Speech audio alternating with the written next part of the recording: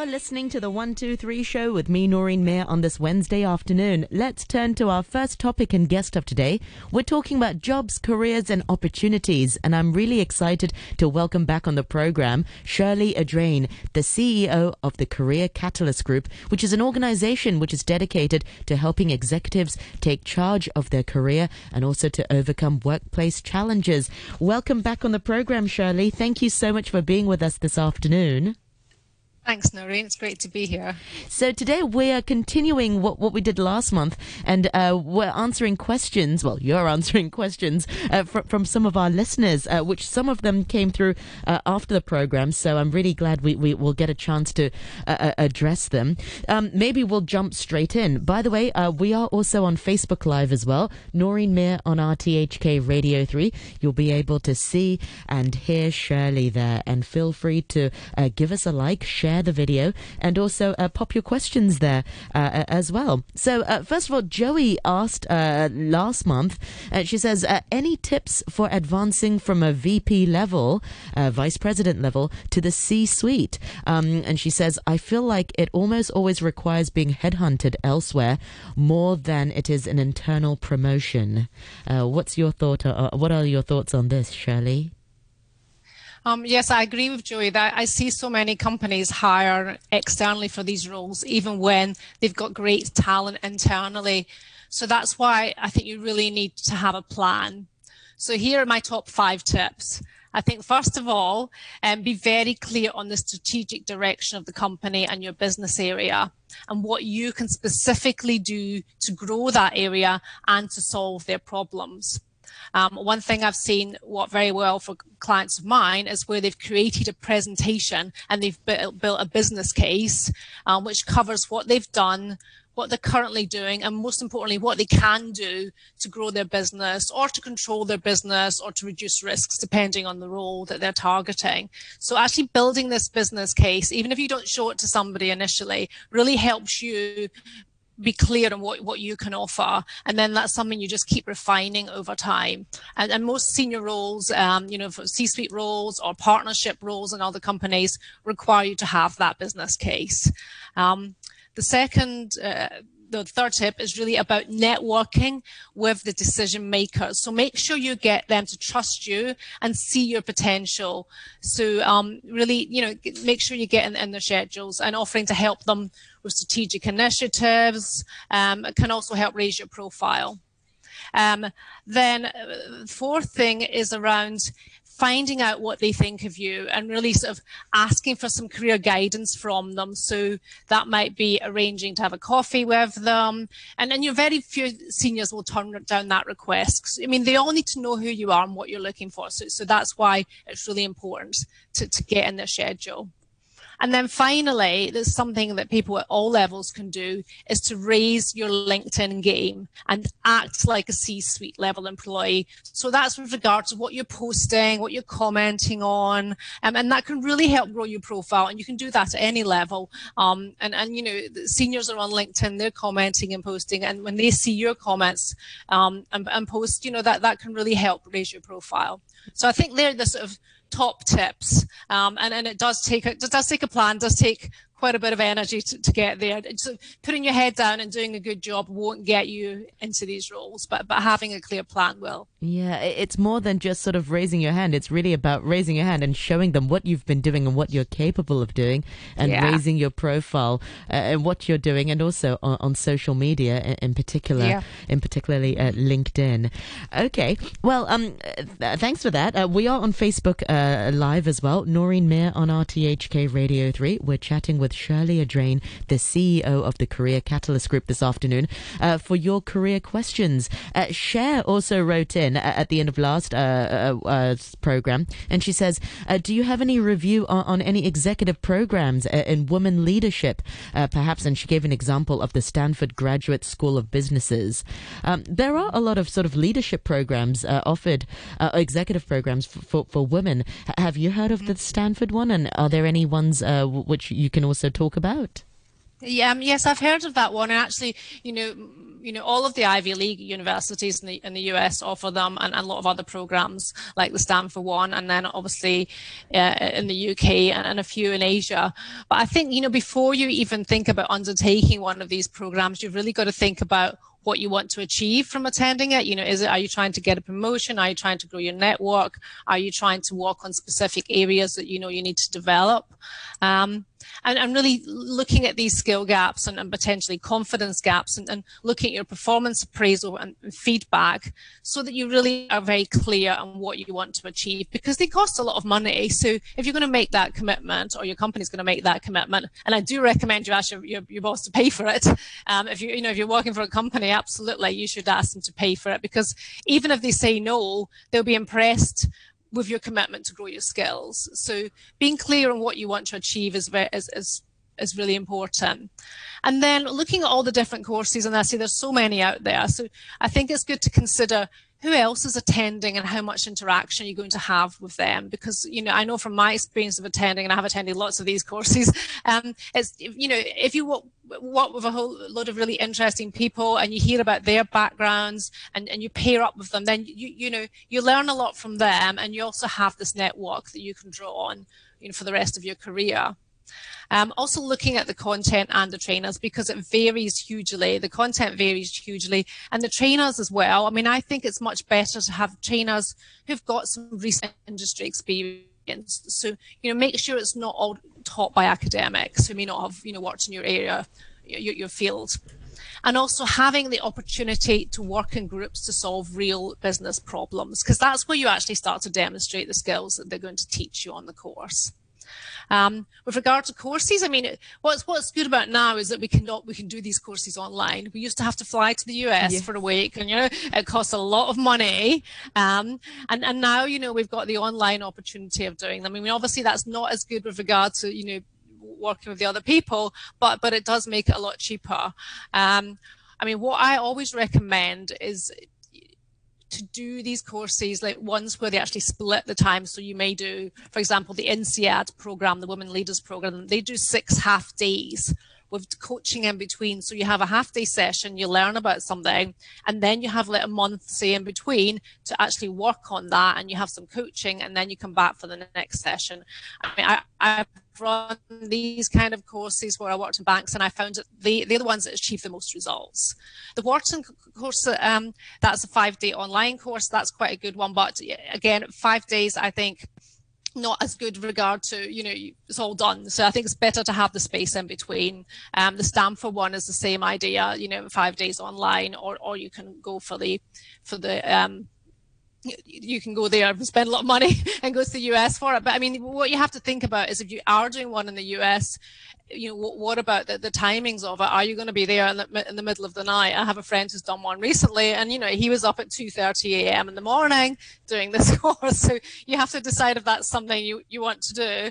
And then another one that's, if you want to do one based on that sort of Hong Kong time zone, is there's one called IMD, and it's the Strategies for Leadership program, and that actually has been consistently rated #1 globally by the Financial Times for open programs for leadership. So that's a pretty good program. But it was voted by the Financial Times. So that's another one to think about. Yeah, so it's a pretty good program, and that's what you should be looking at, these kind of ratings.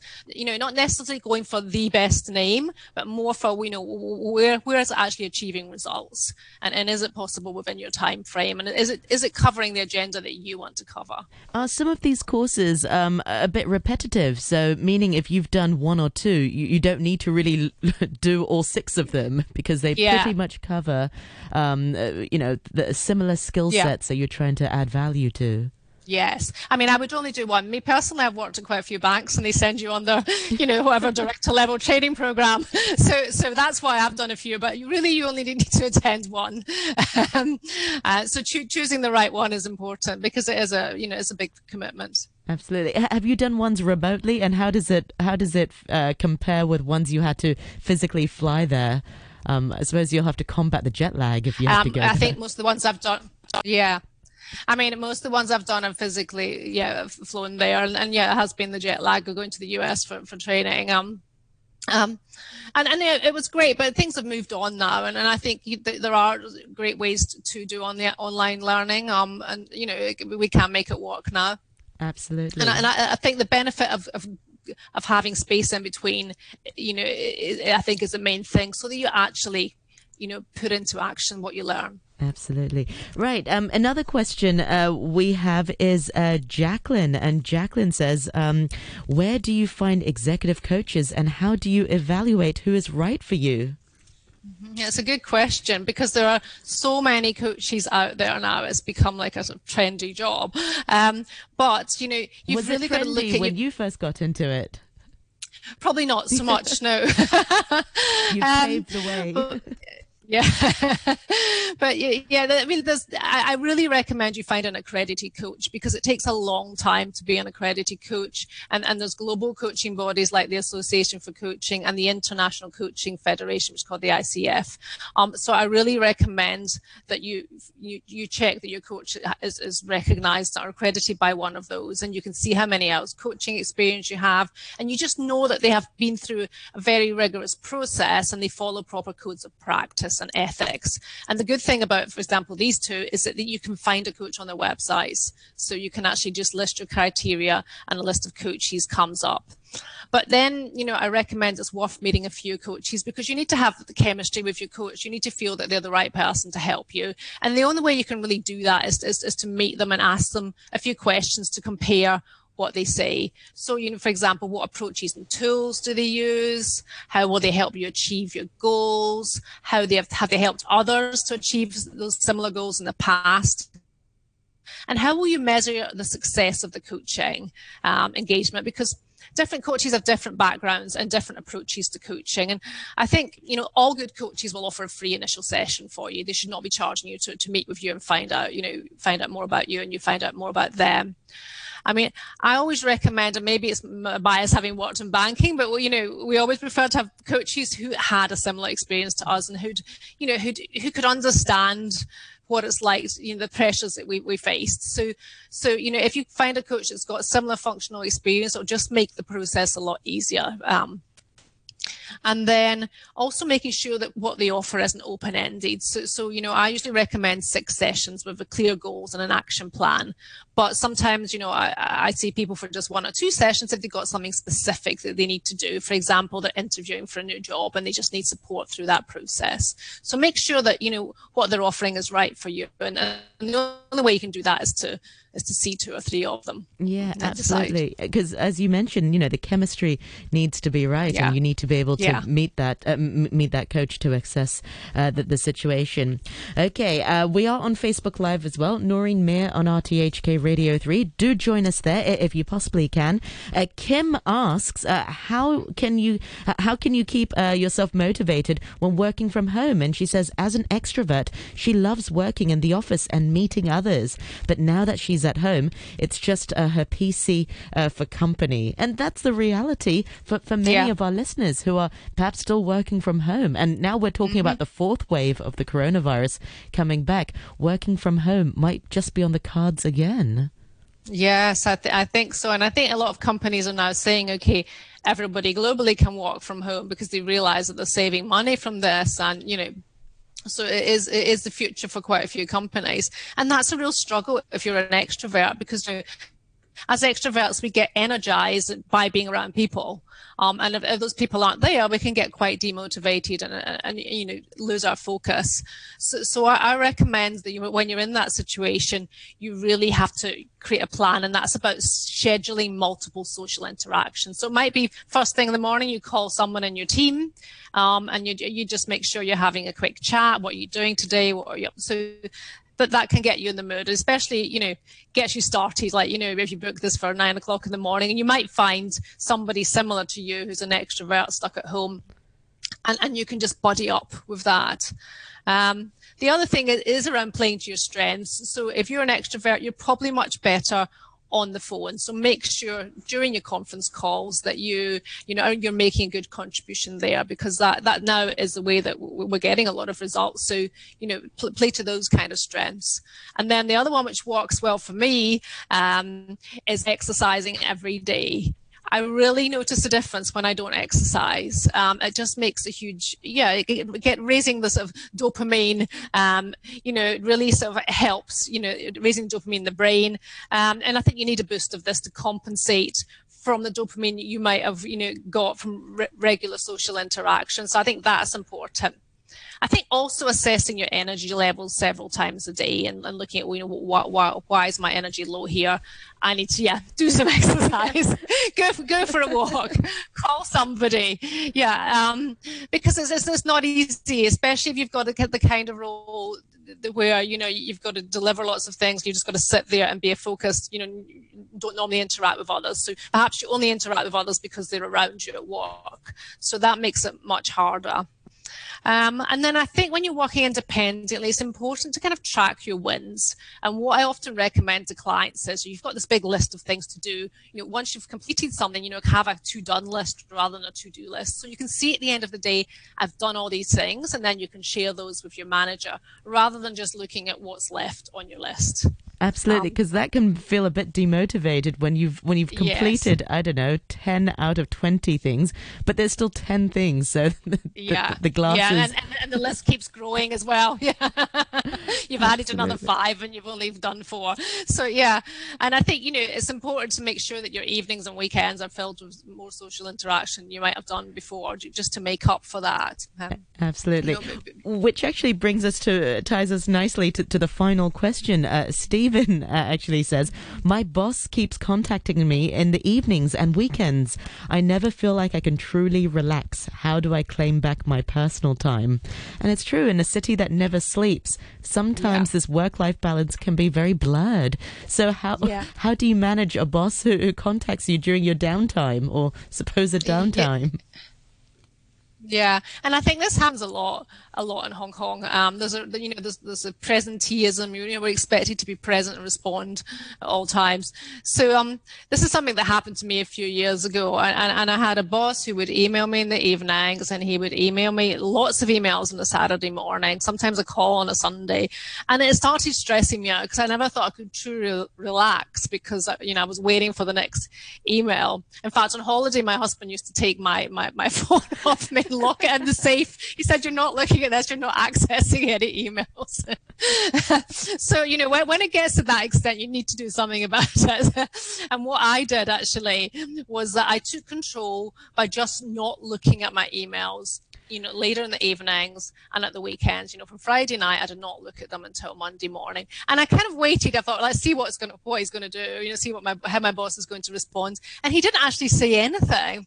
And then I realized that what he was actually doing the Saturday morning was he was going through his emails for the week, seeing what he'd missed. And then when he found something, he was sending, and I was chief operating officer. So I had a lot of the tasks from these emails, and he would just ping me an email saying, right, you need to do this, you need to do that. And then before I would get them and get quite stressed. But then when I realized he was just doing them to get them off his list, and then it was absolutely fine for me to answer them on the Monday. So perhaps it may be the same situation. You're feeling you need to respond when actually your boss is just passing some work on to you. So what I'd recommend is you have a chat to your boss and actually find out, explain that you want to be really focused during the day, you want to meet your objectives, but then you want to switch off in the evenings and the weekends. So you come back to work refreshed the next day. And just explain that you're struggling to do this, So what do they suggest is a reasonable time to stop looking at emails, during the week, evenings and weekends, and see what they say. Hopefully they're going to say something,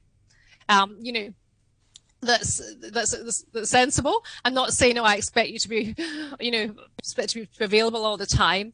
And if they don't, then that's where you really need to negotiate with them regarding your tasks and deliverables, and say, what do you expect me to deliver, and making sure that you deliver that within a time frame that works for you, rather than just being available all the time. Yeah, and it's about being assertive, but also, and sometimes your boss might actually appreciate it. Maybe they don't realize that what they're doing is actually having an impact on your downtime. And if you just sort of clear the air and say, thanks for those emails, I will deal with them accordingly on Monday, and it'll get done.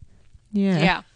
Although it's kind of scary to have to approach your boss like that. Say don't email me during the week, but yes, that's doable.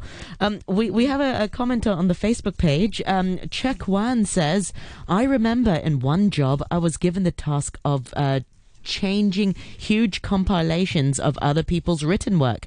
Then my project manager gave everything I did to our CEO.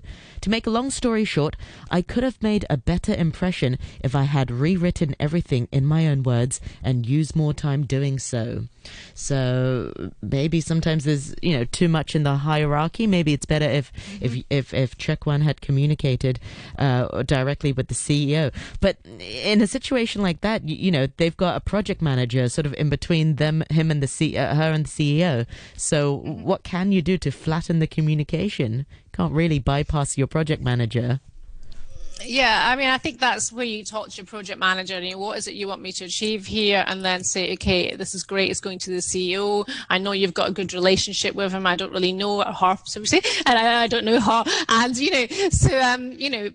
can I use this as an opportunity to share with her what I've done? And I think, that way that you're showing to your boss that you actually, it's a growth opportunity for you. And once they've seen what you've done once or twice and they're happy with the quality of that, then they should be able to give you that opportunity. Absolutely. Well, Shirley, thank you so much for answering all our questions. So many have come in. Remind our listeners once again how we can find out more about you and your work. Are you on social media, and have you got a website? Yes, and you can find me on LinkedIn, or my website is careercatalystgroup.com.